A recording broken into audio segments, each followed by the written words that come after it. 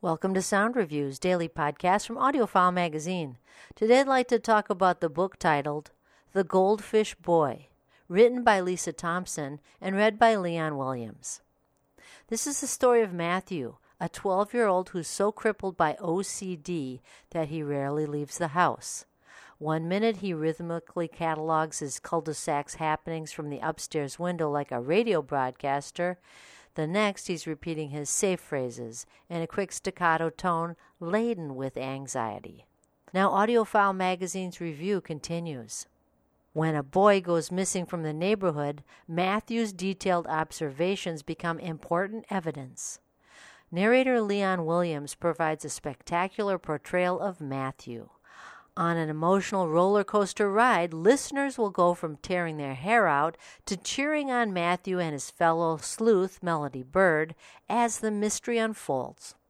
Williams takes listeners from one emotion to the next, anxious, horrified, hopeful, heartbroken, and relieved, all in one performance. Now let's listen to a sound clip that shows how Matthew feels about his mother's attempt to initiate conversation with him. Every day, Mum delivered meals to my room on a tray. Lunchtime selection consisted of one pre-wrapped ham and cheese sandwich, one sealed carton of orange juice, one banana, and 3 unopened bottles of water to drink throughout the day. Very safe, very sterile. Food was always accompanied by Mum trying to have a chat from the doorway. I tried not to say much and to avoid her eyes if I could. Mr. Charles's grandchildren look sweet, don't they? It'll be nice having some kids next door for the summer, won't it, Matthew? Yep, I guess so. I had decided not to say anything about the pond episode or the tapping on my wall. His daughter is in New York for a month. She's some hotshot banker, apparently. It's odd. I've never known her to visit him. Have you? I shook my head. Mum knew how much I watched The Neighbours, and that if anyone had seen Mr. Charles's daughter visit before, it would have been me.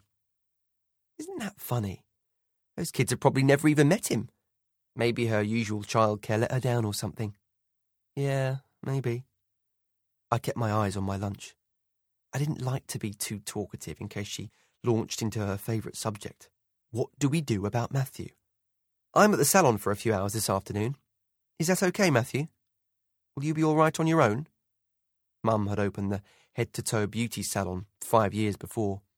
Her original plan had been to let the new manager run the place while she popped in to do the odd treatment and keep up with the gossip. Lately, it appeared she had to be there every day, but I knew it was just so she could escape the problem indoors, me. That's a selection from The Goldfish Boy, written by Lisa Thompson and read by Leon Williams.